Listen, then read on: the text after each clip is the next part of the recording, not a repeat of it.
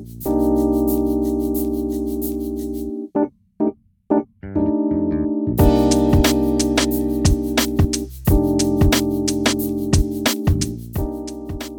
what's up? Welcome to Point Blank, episode number 16. I'm Chantel Chand, joined alongside Akeem Haynes. It's the final episode of the year. And remember, if you like the content that we're putting out, if you watch the show, make sure to hit that subscribe button. You can also hit us up on YouTube by dropping comments on IG and Twitter, and you'll see in the description below the ways that you can connect with us. So before we get the show started, Akeem, how was your Christmas, and did you get super festive?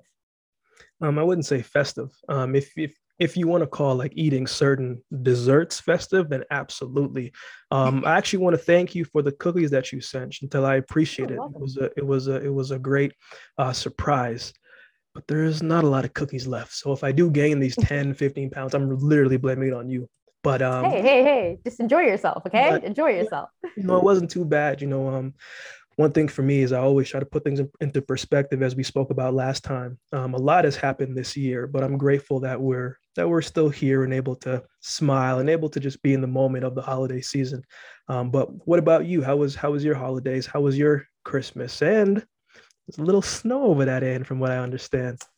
There is, lots of family time, which is always good. But yeah, a little bit of snow here in Van City. It's cold. We're breaking records out here. It got up to minus 11 Celsius and it was really cold. My hands are freezing. It's just super cold. But you know what? It was nice to finally have snow on Christmas, like on Christmas morning. It's been a while since we've gotten that here. So that was exciting. But, of course, Akeem and I would like to, wish everyone a happy new year as well before we get the show started. And we really hope that you had a wonderful Christmas with your family and friends.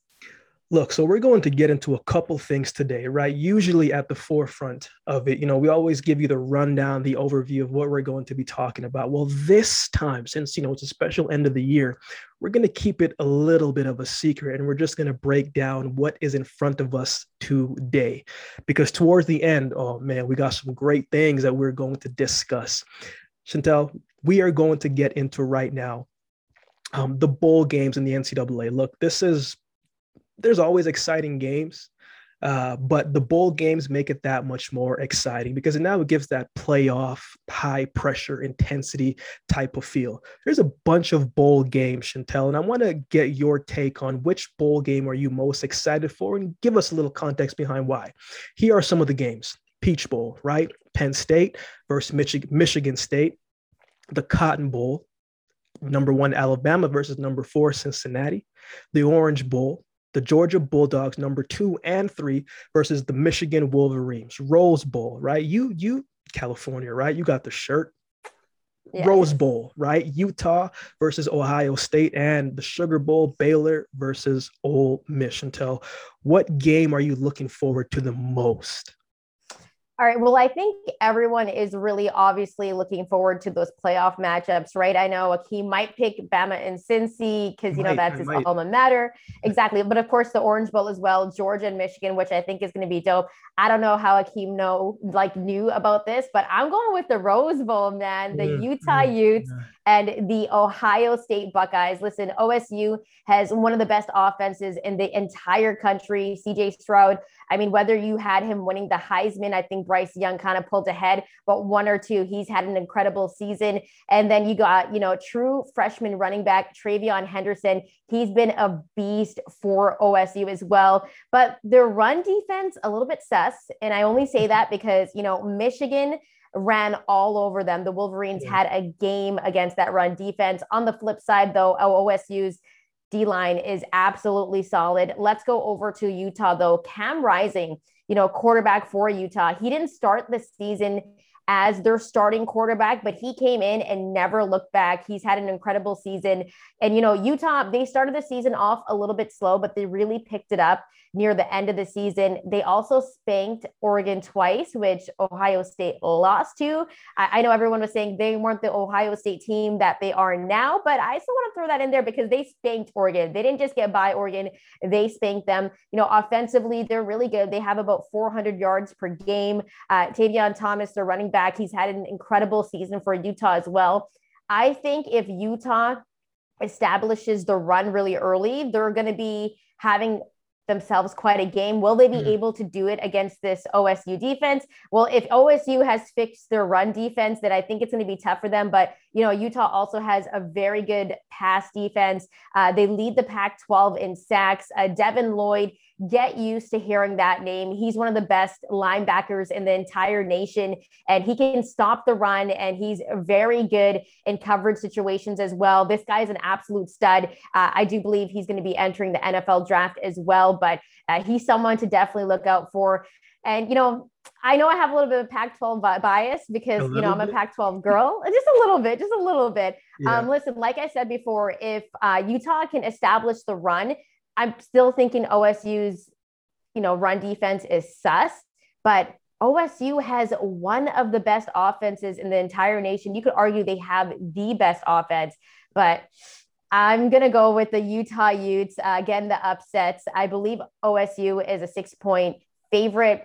I think Utah is going to cover that. I think Utah is going to win. It's hard for me to believe that, even though Utah has a good defense, they'll be able to stop one of the best defenses in the entire, one of the best offenses in the entire nation. But I got to go with Utah winning the Rose Bowl, and Pac-12 champions are definitely going to get this one. What about you, Akeem? Which bowl game to you is the most interesting, and which one are you most looking forward to?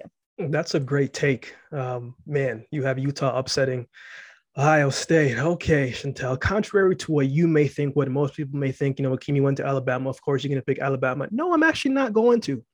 Georgia versus Michigan for me, Chantel, because I'm always about the stories.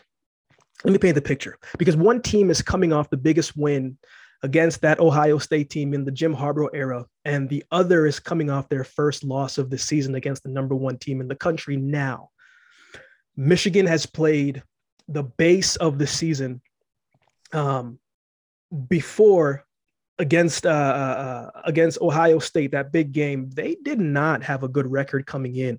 They had more losses in the past 10 years to Ohio State. Ohio State always seemed to have their number, but this year they were able to flip the script and come out on top, and doing it quite convincingly. They were very well coached. They outclassed them. They stayed composed, and they did what they had to do. And it just seemed like everything worked in their favor for them. Now, I don't believe in perfect games because no game is perfect, but that was pretty close. And they needed to play that perfect game in order to beat that to beat that Ohio State team. So they have a lot of momentum going into the game, a lot of emotion that was played out. But I'm wondering, is that kind of like them winning the whole thing already? Right? It's hard to duplicate that. So that's a question that I think they'll have to answer. Now let's go over to Georgia. Georgia's coming off their first loss. They got draped up by Alabama on national TV, right? You're looking at the Georgia fans. They're looking, man, there were Georgia fans going like this. They were going like this. I was just like, you can do all that head movements and thing. You got draped up on national TV, right? But here's the thing. Georgia is a well-coached team, and Kirby Smart has been to the big game. He knows what it's going to take to get there. That mindset, that mentality, that focus, getting a team that took a loss and getting them to come back together and say, you know what, we aren't out of this yet.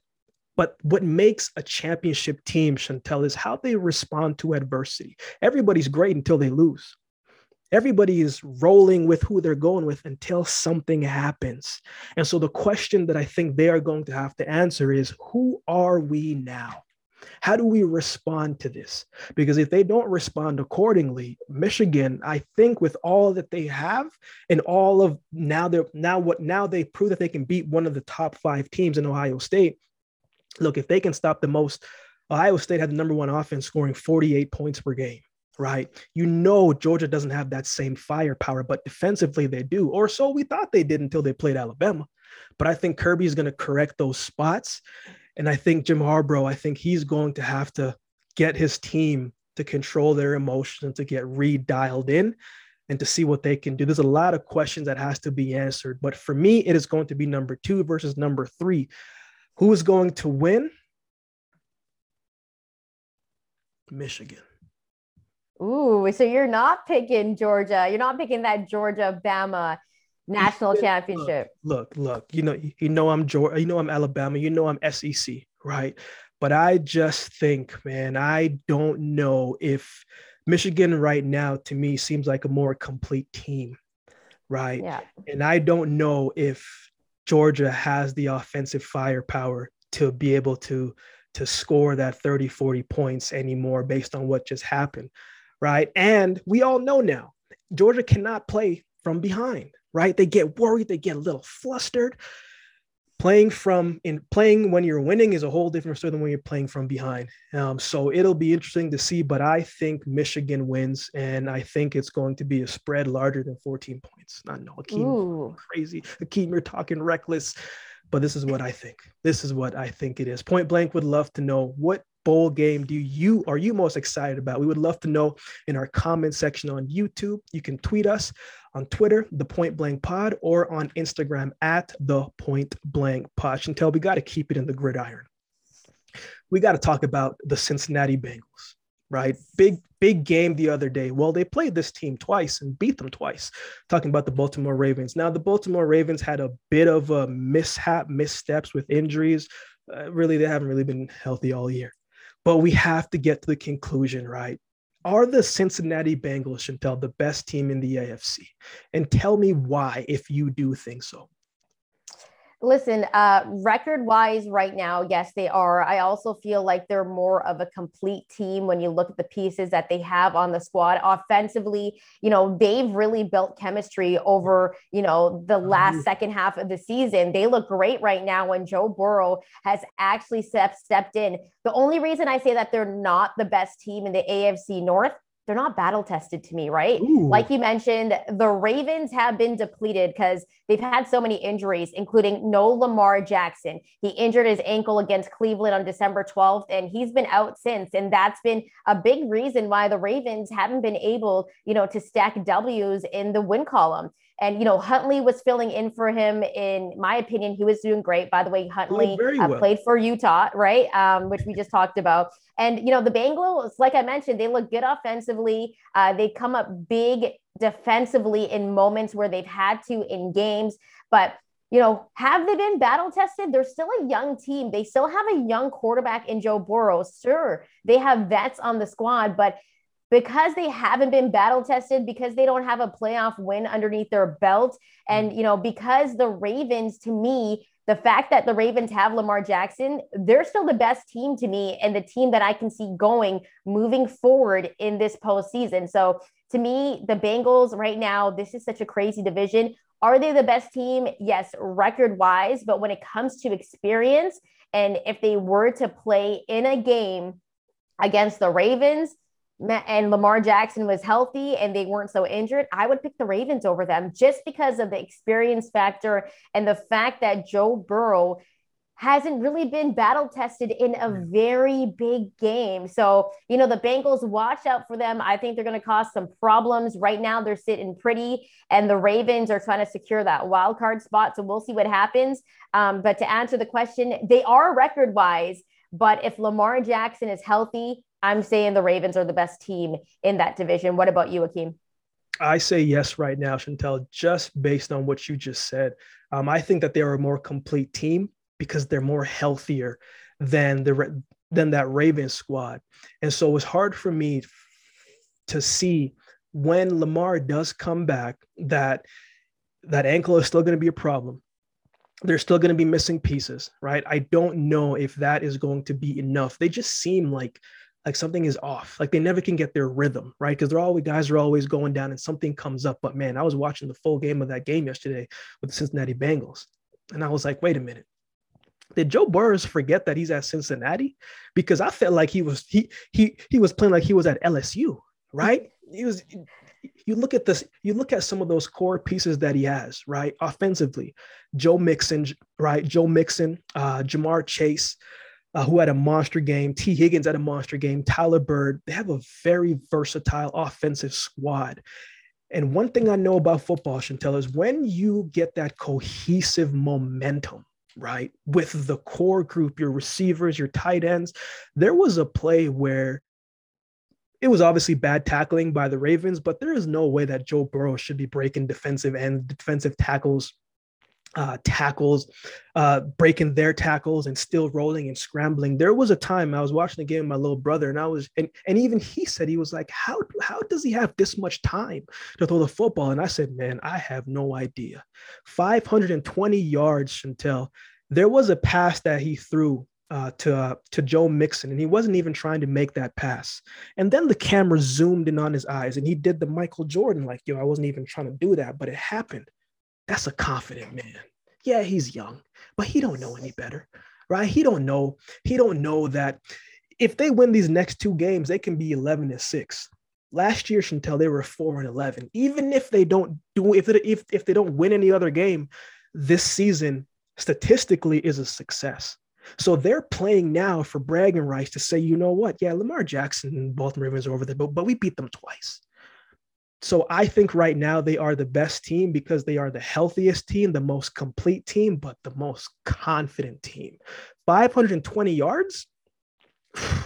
That is, look, that's one of those games where you say, you know what, I'm kind of nice. You know, like, I'm kind of nice, right? And so right now, I think confidence, complete team, being healthy, I think right now they are the best team in the AFC. Chantel, as we know, the playoffs and the AFC hunt is in full swing. There's a lot of teams that are just like on the cusp of it, right? On the cusp of it, right? Kind of like, which we're going to talk about next, but kind of like when KD, right, was about to take out the Brooklyn Net or the Milwaukee Bucks, and his foot was on the cusp of the line.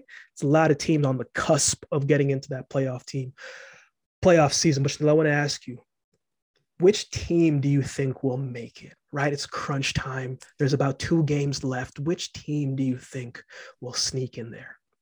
Well, let's just take a look at, those AFC wildcard standings, what teams are about to make it and not make it. So the Ravens are on that line, sitting in that final wildcard spot. The Chargers, the Raiders, the Steelers, and the Dolphins. Now, I just want to give a shout out to these Dolphins, all right, because they've had a great story to their second half of the season. They look a lot better than they did early on. They've won 6 in a row, but they've won 6 in a row against the Texans, the Ravens, which are a pretty decent team, but the Jets twice, the Panthers, and the Giants, and only one of those games were on the road.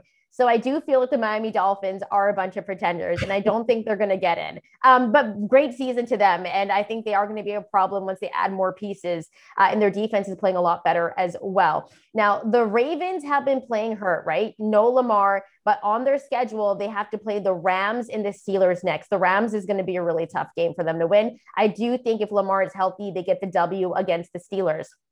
Then you got the Chargers. Right? The Chargers, I'm not trying to hate on them and be biased, but there's something about them where they also haven't really been battle tested with a young quarterback like Justin Herbert. But I think they have the easier schedule. They have to play the Broncos and the Raiders in the final game of the season. So the Chargers, I do think they have the best probability to get 2 W's before the season ends. Good word. It's a college word right there, probability. I'm trying, I'm reading the dictionary. Anyways, Urban Dictionary.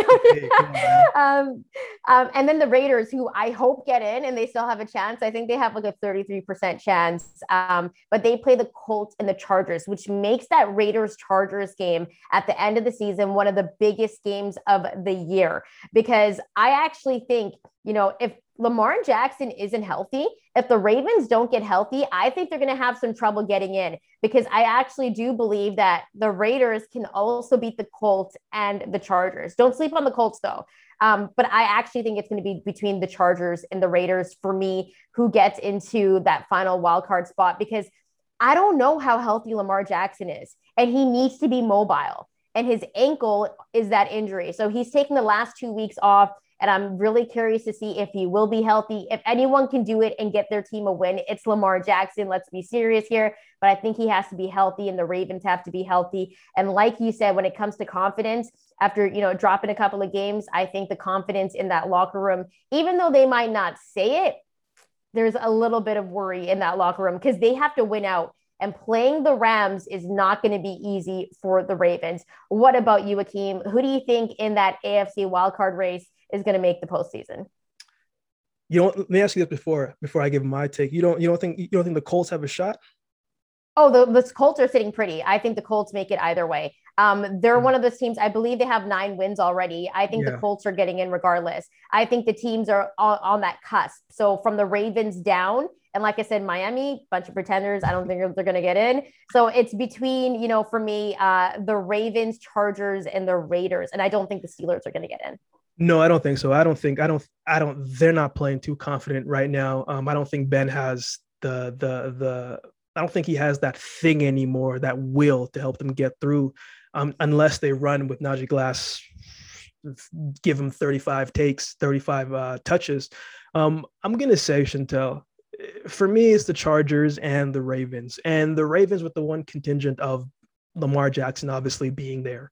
Because even if he is only able to play 80-85%, the fact that his dual threat ability gives him that extra edge. And I just think he's one of the most dangerous QBs when he's healthy. And even the Lamar Jackson that's 85%, he can do enough to get them in position to do well. But I'm going to say the Chargers, though. See, the Chargers, for me, man, they're like a team where like they're good, but you're still not really sure yet. Right. They have a great bunch of pieces. Herbert's playing well. But there's just something about them where it's like, man, one week you're just like, wow, that is a great team. The next week you're like, man, I don't know. Right. Hey guys, they're doing something just is off. But the schedule favors them. And I think if the schedule favors you, the chance to be able to do it just brings up the tally a little bit more, because you don't have to blow out any of these teams. You just have to find a way to win. Right. And I think they have a winning record, and you would like to think that in the close games that they can move the ball to get to field goal range and do what they have to do to get into the playoffs. Right. Because this is a team that did well last year. Now they have Herbert again. You know what he can do. You know what he's able with the receiving core, the defense. I think if they don't make it into the playoffs this year, I think they're going to get rid of a lot of pieces next year. And I'm thinking on that coaching staff before anything, because when you always have these expectations, right? And when the season at the beginning, they were doing well, you're like, man, this is a dangerous team. They could do something here. They're still that team. But as I've said before in previous episodes, Chantel, winners win. Right. And so they are going to have to find a way to win. And I think that they're more than capable of it. The Broncos aren't having a good season. The Raiders aren't having a good season, but they had a lot of things happen to them. Ever since I started playing football, one of the coaches that always used to say, Akeem, the games you have to win, you have to win. Chargers, they got to win these games. They are more than capable of winning these games. These two teams, out of everybody else, this schedule favors them the most to be able to get there. So will they do it? I guess a lot of things will be answered in the next 2 weeks. I think that they will, but I also think if they don't, I think there's going to be a lot of changes on that coaching staff. But we would love to know, who do you think will make it in the last 2 games for that season push to get into the playoffs? Chantel. Let's go Raiders. Okay, sorry. Yeah. That's going to be a good game. Just mark my words, okay? We got to get past the Colts first. Well, I think Jonathan Taylor is going to run all over you guys, so I don't think you guys are even going to make a difference. We'll see about that. I'll take that bet. We need to go over to the NBA, because, man, there is always something in the NBA. They play every day. Sometimes what I feel like we've done, right? We're in a generation where sometimes we take great performances, great plays, and great talent for granted, but not on point blank, because it's the season finale. So, we have to talk about our top 5 moments or plays of the 2021 season, Chantel. Give me number 5. What's number 5 on your list? I made a pretty solid list. I'm not going to lie. I can't wait to hear your list. By the way, drop your list as well in the comment section. You can hit us up on Twitter and IG as well. Number 5, I'm going to go with Nikola Jokic winning MVP, the first Serbian player to ever win it, and also the lowest draft pick to be named MVP as well. He went in the 2nd round, pick 41. Like, this is absolutely amazing. Jokic also, a big man. It's been a while since a big man won the MVP award. And I think that was one of the best and biggest moments of the NBA season in 2021. Number 4, I got to show some love to Carmelo Anthony passing Moses Malone on the scoring list. He dropped a tray against the Memphis Grizzlies back in October, and he is 9th all time now on that scoring list, right behind Shaquille O'Neal. Number 3, you mentioned this a little bit earlier, and it was in my top 3 because I think it's one of the most memorable performances of the postseason. It's when Kevin Durant dropped 48 points in Game 7 of the Eastern Conference Finals against the Milwaukee Bucks. The Nets lost in OT. Now, personally, I know, Steve Nash is an absolute god up here in the North, especially in my parts in BC, because he's from Victoria, right? And he's in Vancouver often. The coaching, man, to be honest, like KD shouldn't have been out there for that whole game. If he was a little bit rested, I think he would have hit that last second shot because he was on fire and unstoppable. But the performance that KD put on, to come back after an Achilles tear, just amazing. And I love to see it. KD is one of the most exciting players in the league. And when healthy, I think he's actually the best player in the NBA right now. Arguable, but to me, that was number 3, and I had to show some love to KD, Easy Money Sniper. Number 2, it was Steph Curry passing Ray Allen for most three-pointers, happened at Madison Square Garden. What a better place to pass Ray Allen's record than at Madison Square Garden. Ray Allen was there, Reggie Miller was there, and for me, it kind of brought back some memories when Ray Allen passed Reggie Miller. I remember that game like it was yesterday. He was playing for the Celtics at the time. The Celtics were playing the Lakers, and I remember, they were on a fast break. Rondo passed it off to Ray Allen, and Kobe was trying to run up, to defend the shot, but it was too quick. Ray Allen drops the tray, and then, they shake hands. And the best part about it, at Madison Square Garden, when Steph passed Ray Allen, Reggie Miller and Ray were there. And to me, that's like a great NBA moment, right? The fact that happened at MSG too, like that is the mecca of basketball. So I loved it. Number 1, no doubt about it. It was the Milwaukee Bucks defeating the Suns in 6 in the NBA Finals. First time in 50 years that the Bucks won the championship. And let's give some major props to Giannis Antetokounmpo, because I think what he did in Milwaukee is just as big as what LeBron did in Cleveland. In fact, I think what Giannis did is bigger because he didn't have another superstar playing beside him. Chris Middleton is not a superstar. He is arguably an all-star even at that. But the fact that Giannis was able to help Milwaukee win a chip, it's absolutely amazing. He did it at 26 years old, which is insane. And to me, that was the biggest moment in the NBA this year. I don't think we'll ever see anything like that again, for a very long time at least. So, the fact Giannis stayed in Milwaukee, everybody was saying, he has to leave Milwaukee to win a championship. He has to go form a super team. Is he going to go down to Miami?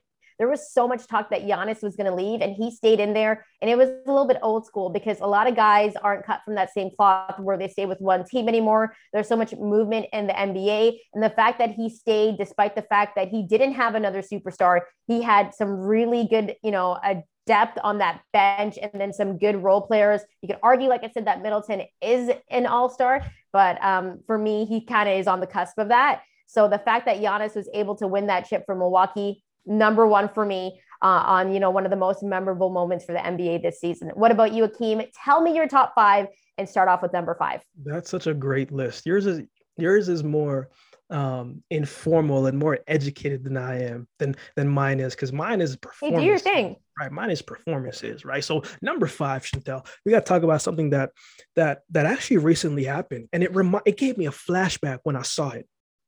I don't know if you saw that dunk that Anthony Edwards dunked over Gabe Vincent. Yeah. I was like, oh my gosh. It reminded me of when Vince Carter dunked over that dude at USA Championship. I was like, oh my gosh. I was looking at it just like, man, this man must have like a 48-inch vertical, right? It was beautiful. It was beautiful, Chantel. So that's number 5 for me. Number 4, Steph Curry, when he scored 62 points against the Blazers. You know what Steph Curry has done to all of us, right? Is whenever we're looking at the box score and we see how much points he may have, we're not looking at the points per se. We're going over towards to see what his 3-point percentage is. How many did he make? He was 8 for 16 that night. Now, I'm not the best at math, but that's 50%.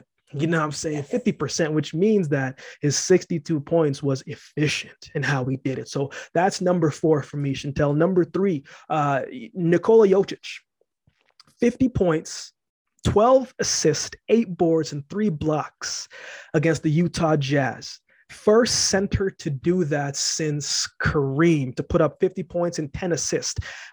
That Utah team has a man that has 3 or 4 defensive player of the years now, and Rudy Gobert. And Jokic said, you know what, I'm still going to have 50 points, and I'm still going to pass, and I'm still going to get boards, and I'm going to block you a couple times. What a great performance, because Jokic never, when you look at certain people, you're just like, wait a minute, how is this guy athletic?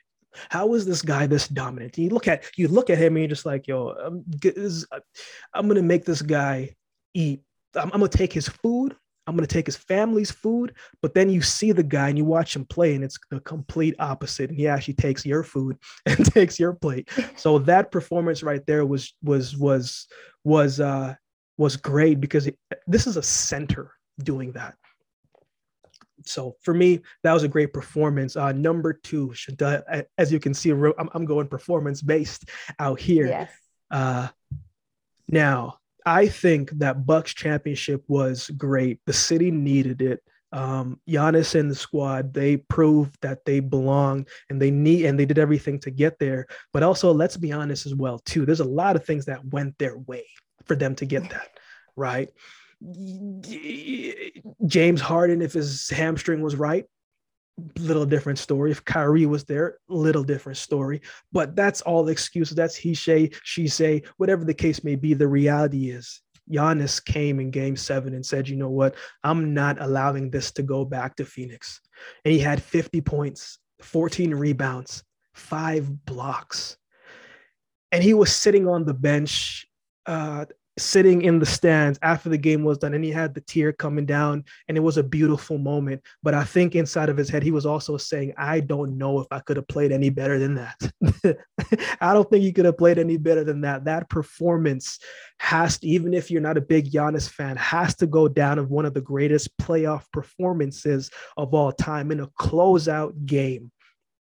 I like that. Giannis, as I'm talking about. Number 1 for me, Chantel, Kevin Durant, the triple-double, 49, 10, and 17. And here's why I got to say that. Yes, they didn't win that game, but we always knew that KD could score. We always know he could rebound, but did we know that he could do all of the 3 things: score, rebound, facilitate, run the offense, play defense, do all of those things all in one if he was called to do it? And he answered the question. He's like, of course I can do it. And he did it every single playoff stretch that he was in during that game. It just wasn't enough. But I think now we can see, you look at KD and you're like, man, this dude can't play defense like that. Yeah, he's long, he's lanky, he can shoot, but he alone is not going to be able to facilitate and make the team better. And for me, there are certain performances that bring people in the category of who is the greatest of all time. And I don't care what anybody else says, it's very opinionated. But this puts him in that category of like, man, remember when he did this?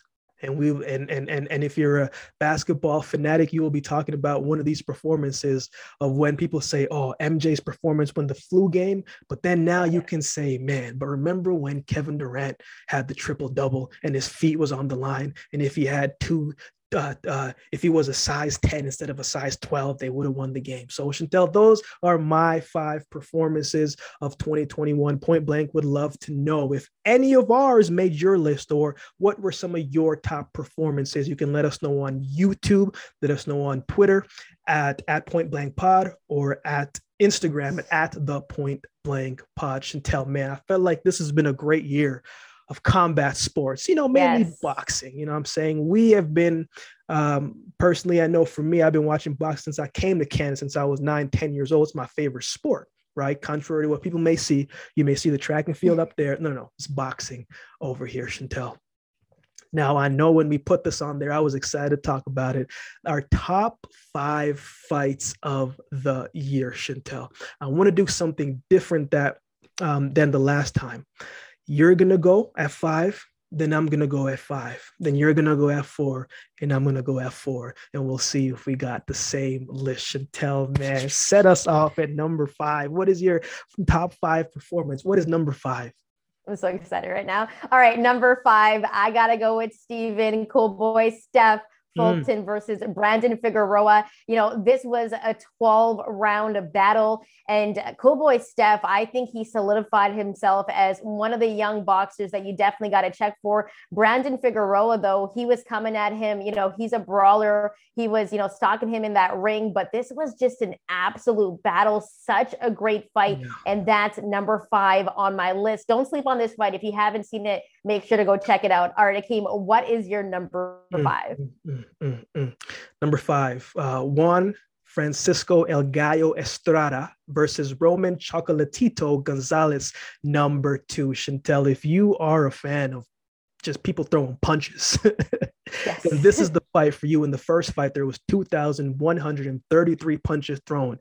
And you're probably thinking to yourself, how does one double that? How do you even, well, in this fight, they threw combined 2,529 punches. That is complete madness. The work rate in this fight was remarkable, and it was ridiculous because of the constant pressure and the fact that these two made it the whole fight. That's number 5 spot for me, because I wonder what the next day entitled for them. Like, did you just have your hands like this, like just in ice? Like, because that's just ridiculous. You had to. But that's my number 5, Chantel. Let's keep it going. Number 4, Chantel. I got to go with one of the biggest upsets of the year. Anthony Joshua and Alexander Usyk. Listen, Usyk cleans out the cruiserweight division, and then he upsets Anthony Joshua. Everyone was talking about if his power would translate to the heavyweight division. And let me tell you that he put on an absolute show. He's a technician, and he boxed his ass off. I mean, this was just a remarkable fight. And I think it actually put Usyk in the conversation for pound. He's on my pound for pound list when it comes to the top 5. And as for Anthony Joshua, it was very one of those fights where you're just thinking, does AJ want to do this? I think AJ had to go back to the drawing board. It's happened before where he's been upset. And this was just a remarkable fight. One of the best fights of the year. I got that as number 4. What about you, Akeem? Oscar Valdez upsets Miguel Berchelt, Chantel, because prior towards this fight, I like storylines, right? Miguel Berchelt defended his WC super featherweight title 6 times and coming out on top 6 times against Oscar Valdez before everything was even written. He was probably thinking about, man, I defended this thing 6 times. It's going to be number 7. It's going to be easy work. So we thought, right? As a champion, you never think your day is going to come. But then the fight got started. And then they got the 10th round. And Oscar Valdez hit Miguel with a shot that might be, when we're going to talk about that after, a KO of the year. But you know what I like the most, Chantel, is how Oscar was after the fight with this press conference. They asked him, what does this fight mean to you, right? How hard did you work for this? And all of his answers was just about his team, and I couldn't get here by myself, and all of this, and his humility was so calming. But I'm like, man, you kind of committed murder in the ring, and you're out here trying to be humble, right? So I thought just that whole concept of Miguel defending his title 6 times, and then Oscar coming and dethroning him to win the title in the way how he did it, man, that was a great fight for me. So that comes in at number 4 for me, Chantel. Let's go down to number 3. All right. Well, you know what? This might be a little bit biased, but there's storylines in this one where I had to put on the top 5. It's Terrence Bud Crawford and Sean Porter. The reason why I say this was because Terrence Bud Crawford was taking a lot of heat. People were saying, he was ducking Errol Spence Jr. Is he one of the best on the pound for pound list? There was so much talk. People were saying that, sure, he knocks out everybody, but who does he have on his resume? Well, let me tell you, Sean Porter is a very big name, and he put all those doubters, they're all quiet now. They're not talking about Terrence Bud Crawford. Now we're talking about if he's number 1 or number 2 when it comes to him and Canelo Alvarez.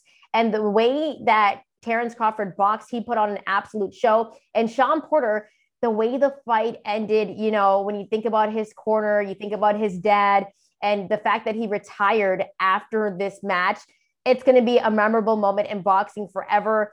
And Sean Porter, he always puts on a good fight. Like, I don't care what fight Sean Porter is in. He fights everyone, by the way. He's never been scared. Put some more respect on Sean Porter's name because he literally has fought everybody. And to me, this was one of the most entertaining fights of the year. I've actually seen it a few times, and it's just been such a great fight. Also, if you looked at Sean Porter after the fight, I don't know if anyone has you kind of bruised him up like that before. That's how much Terrence Crawford was landing. And I think when you talk about Terrence Crawford, you have to put some more respect on the name. He's definitely on that pound for pound list.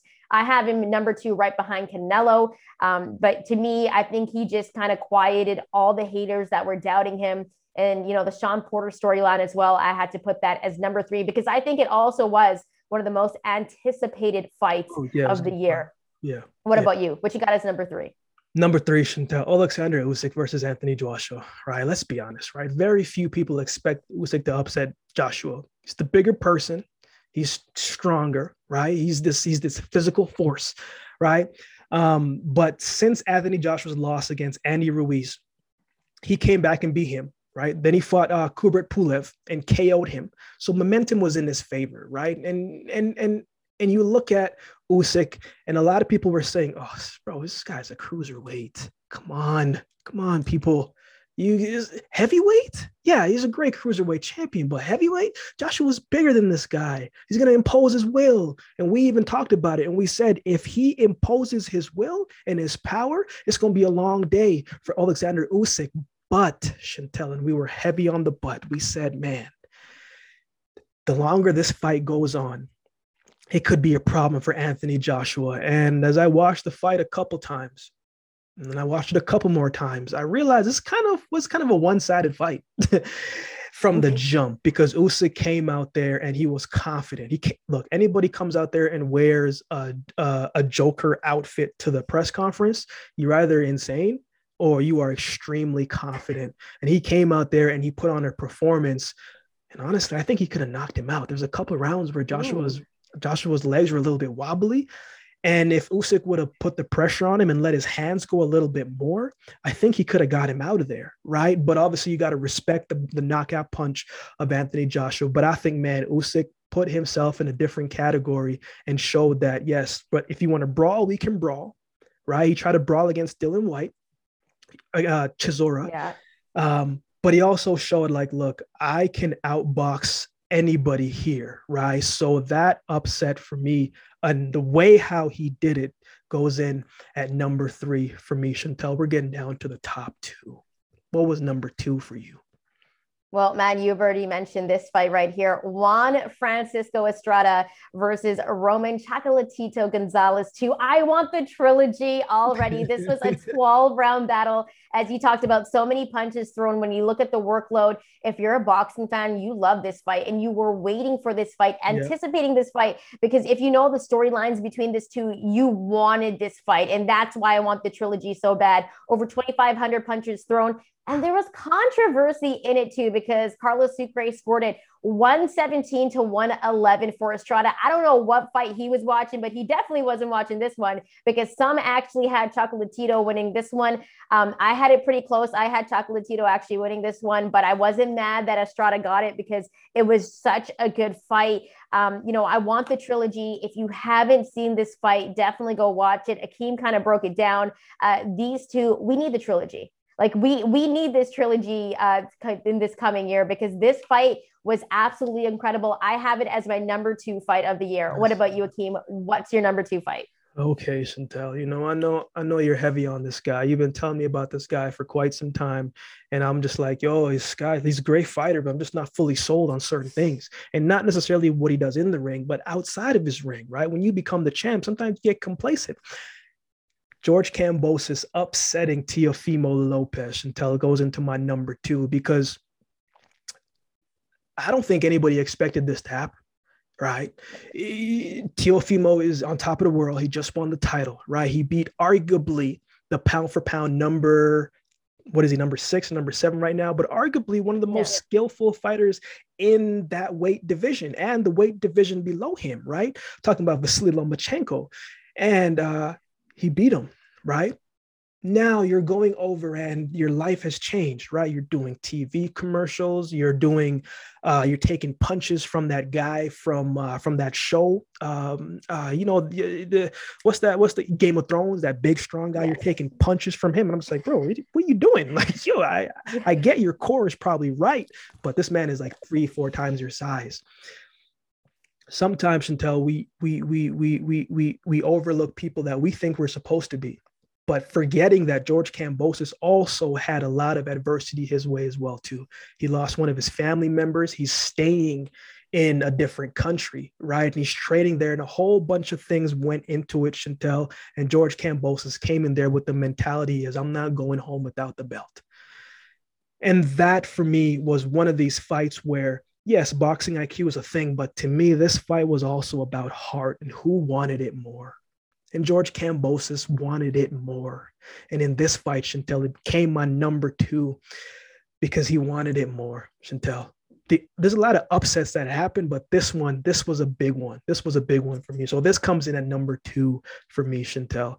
I didn't put that on my list. Because I'm still upset that Teofimo Lopez won, but happy for George Kambosos Jr. I know my fam in Australia. I was talking to my cousin Gab. Oh, he was super hyped. They were talking. Yeah, they were super hype. And so we're gonna see what happens if he ends up fighting, Devin Haney next. It's gonna be really interesting. But Teofimo Lopez, he's gonna be back and he's gonna be a champion. Still very high on him just because I know the dude's super talented. Just want to throw that in there. Hey, shout out to George, man. It's still your time. Chantel, number 1.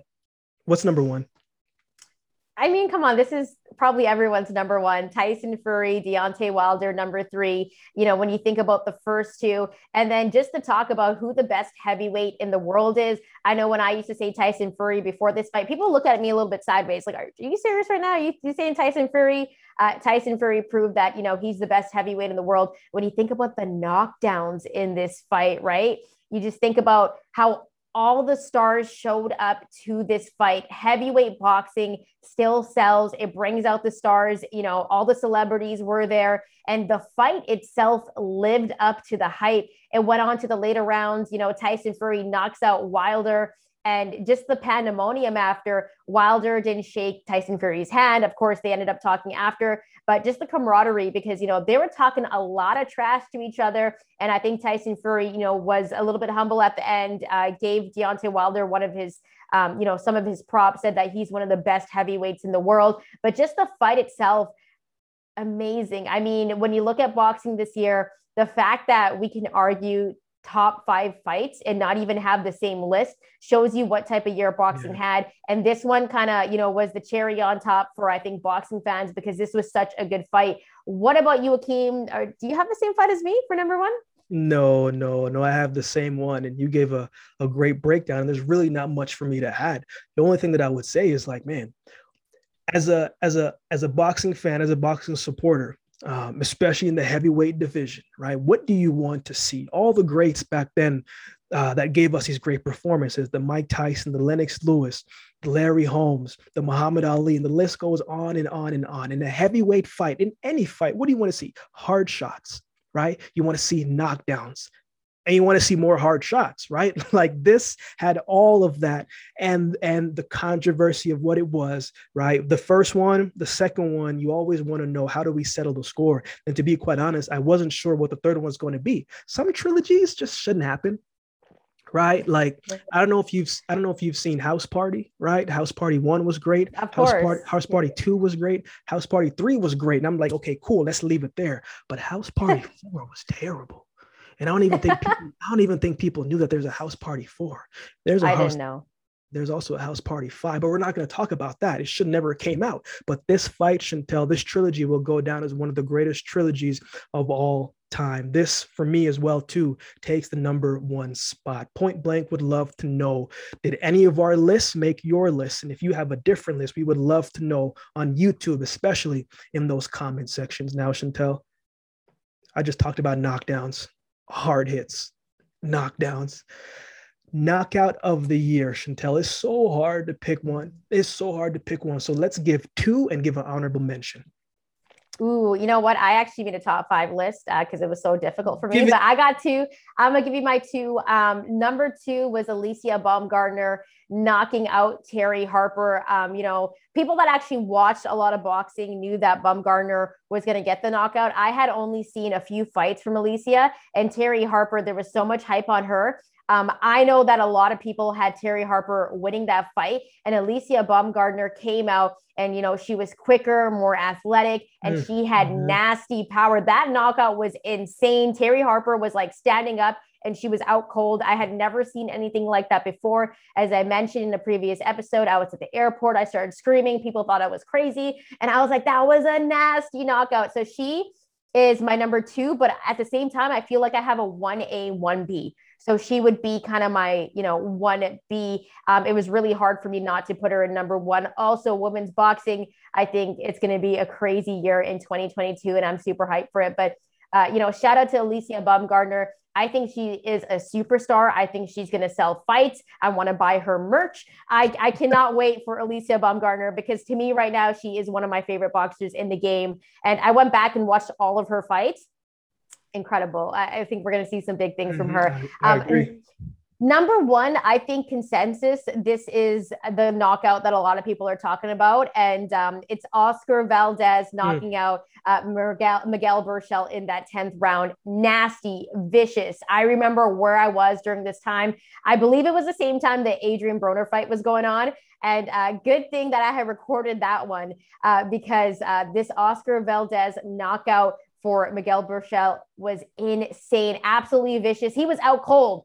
Like he got put into bed, took a nap, and literally it was a little bit scary as well because he was out, man. And as scary as this knockout was, it was amazing. It was magnificent. I have watched it so many times. And let me tell you, every time I replay it, I still have the nastiest look on my face. Like I've seen it for the first time.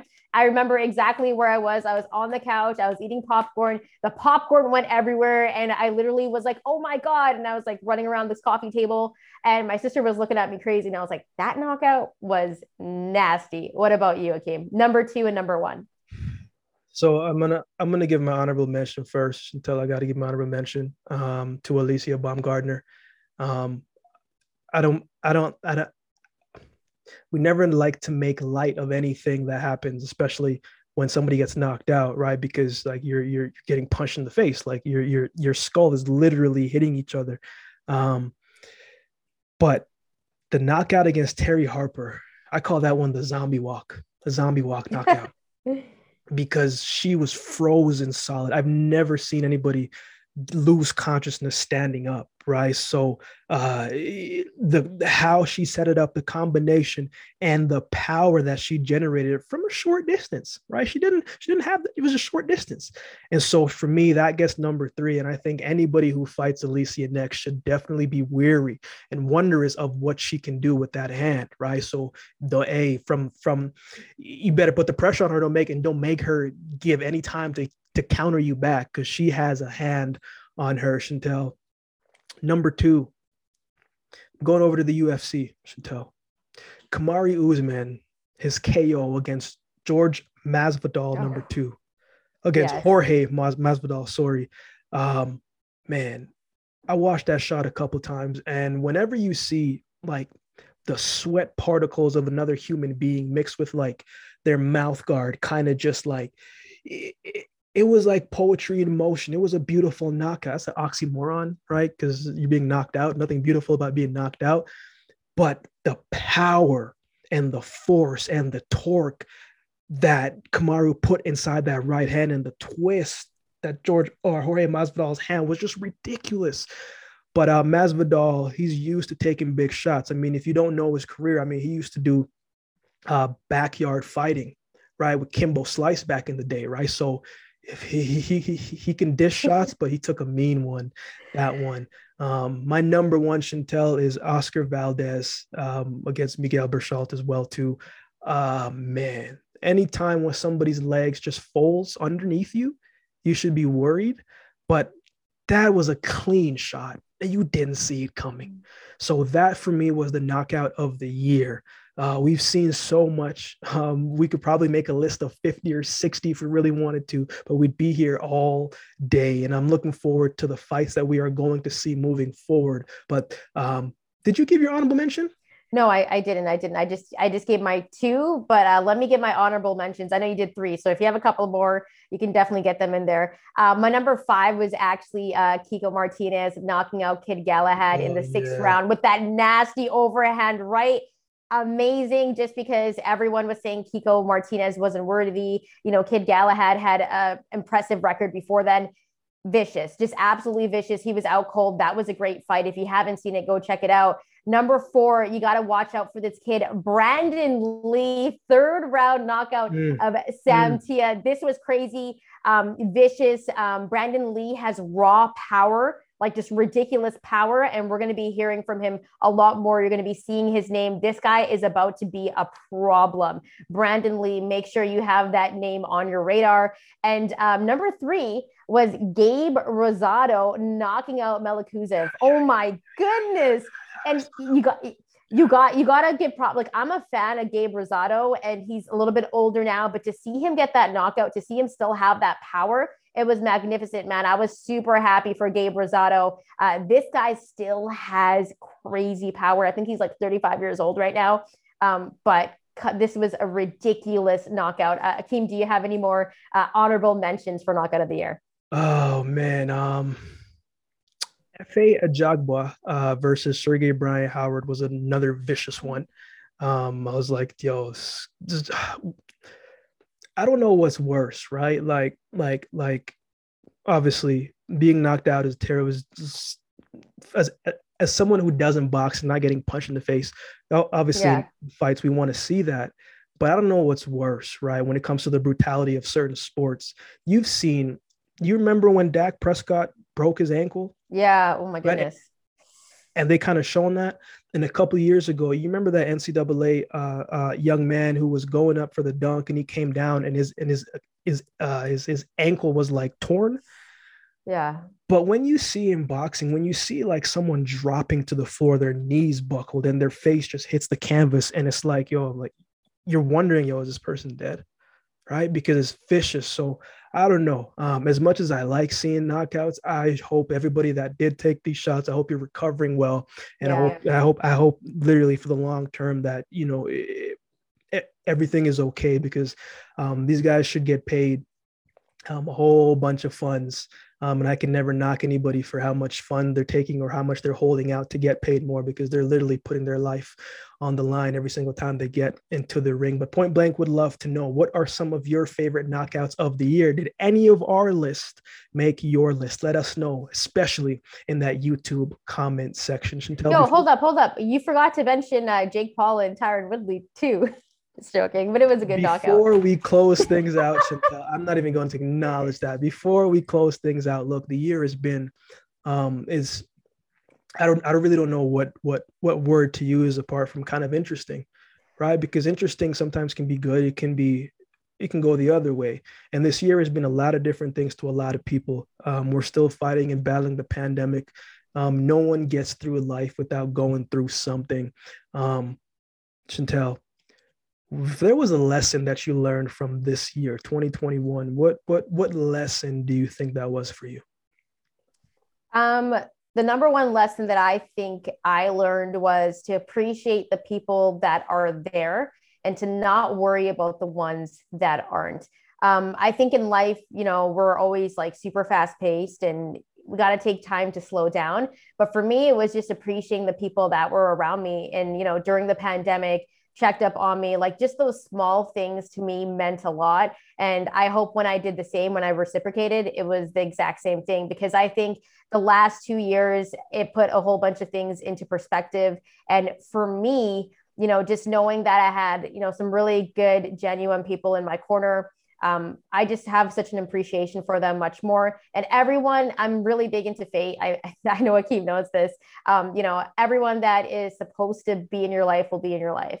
And I think that's, one of the most important lessons that I learned as I try to grow every year and every day. What about you, Akeem? What's the biggest lesson that you learned? I mean, I feel like I've learned a lot of different things. Yeah. I think for me, if I had to narrow it down, it would be every season leaves room for what you need. And what I mean by that is, as the new year is about to come upon us, people always say, oh, this is my year, right? And if they didn't say it this year, they probably said it last year, the year before that. But realistically, every year is not going to be your year, right? Maybe it's not your year of, prosperity in certain areas, but probably throughout the way, it's been your year of solidifying some things that you need. Maybe you needed more patience. Maybe you needed to double down on your faith a lot more. Maybe you needed to lose some people in your life to see who's really there for you. Maybe you needed to lose certain things to gain other things. So for me, I think if it's one thing I've learned this year, it's whatever you need, life is going to show you what you need. You don't always get what you want, and that's okay. So the understanding that everything you want, you may not get right away, but you probably get everything that you need, right? So while it may not be your year of material gain, it was probably your year of finding you, probably your year of figuring out your true strength, probably your year of figuring out what it is that you want out of life, probably your year of maybe, starting that business or putting your faith in action or taking that risk, right? So for me, it was the year of what is needed is going to find its way into your life. We would love to know, what has this year been for you? You can definitely let us know in our comment section on YouTube. But before we go, I just want to say thank you to our listeners who have supported the show since day one. This is episode 16. And we started this in September now, right? And each week we've been seeing growth on all of our social platforms and interactions, especially on YouTube. Look, this is not one of these channels where you can't come on and have disagreements, right? We've had disagreements with some of our people in our comment section, but it's never been disrespectful. And you don't want to come to either or with disrespect, right? Because as us basing our opinions, right, you chime in and share your opinions, and we can have a conversation about what we see from different perspectives. Right. So this is part of what this show is about, different perspective, but also bringing a wholesome feel where it's a community, and we never take it for granted. So we appreciate, and I mean, truly appreciate each and every single one of you that tune in each week, whether you tweet, you retweet, you like, whether you share this YouTube with a friend, whatever the case may be, however you interact with us, we truly appreciate it. And we hope that you have been getting something from the show apart from just entertainment, but you get some other things as well. And I know next year, we got a bunch of things in the works, a bunch of things that we're looking forward to, including a YouTube live that we're going to discuss once we get to a certain amount of subscribers on YouTube. So make sure you go and share this with a friend out there. Any other things you'd like to share, Chantel, as we close out the year? No, I think you said it perfectly. I just want to say thank you so much for everyone that has supported the channel. If you've subscribed, if you left a comment, even if you watch, a small clip on IG or on Twitter, I really appreciate it. I know Akeem just says that he does as well. And it really means a lot to us. So big things coming in 2022, and we hope you join us for the ride. Hey, so with that being said, I'm Akeem Haynes. I'm Chantel Chen. And this is Point Blank. And we will see you next year. Happy New Year.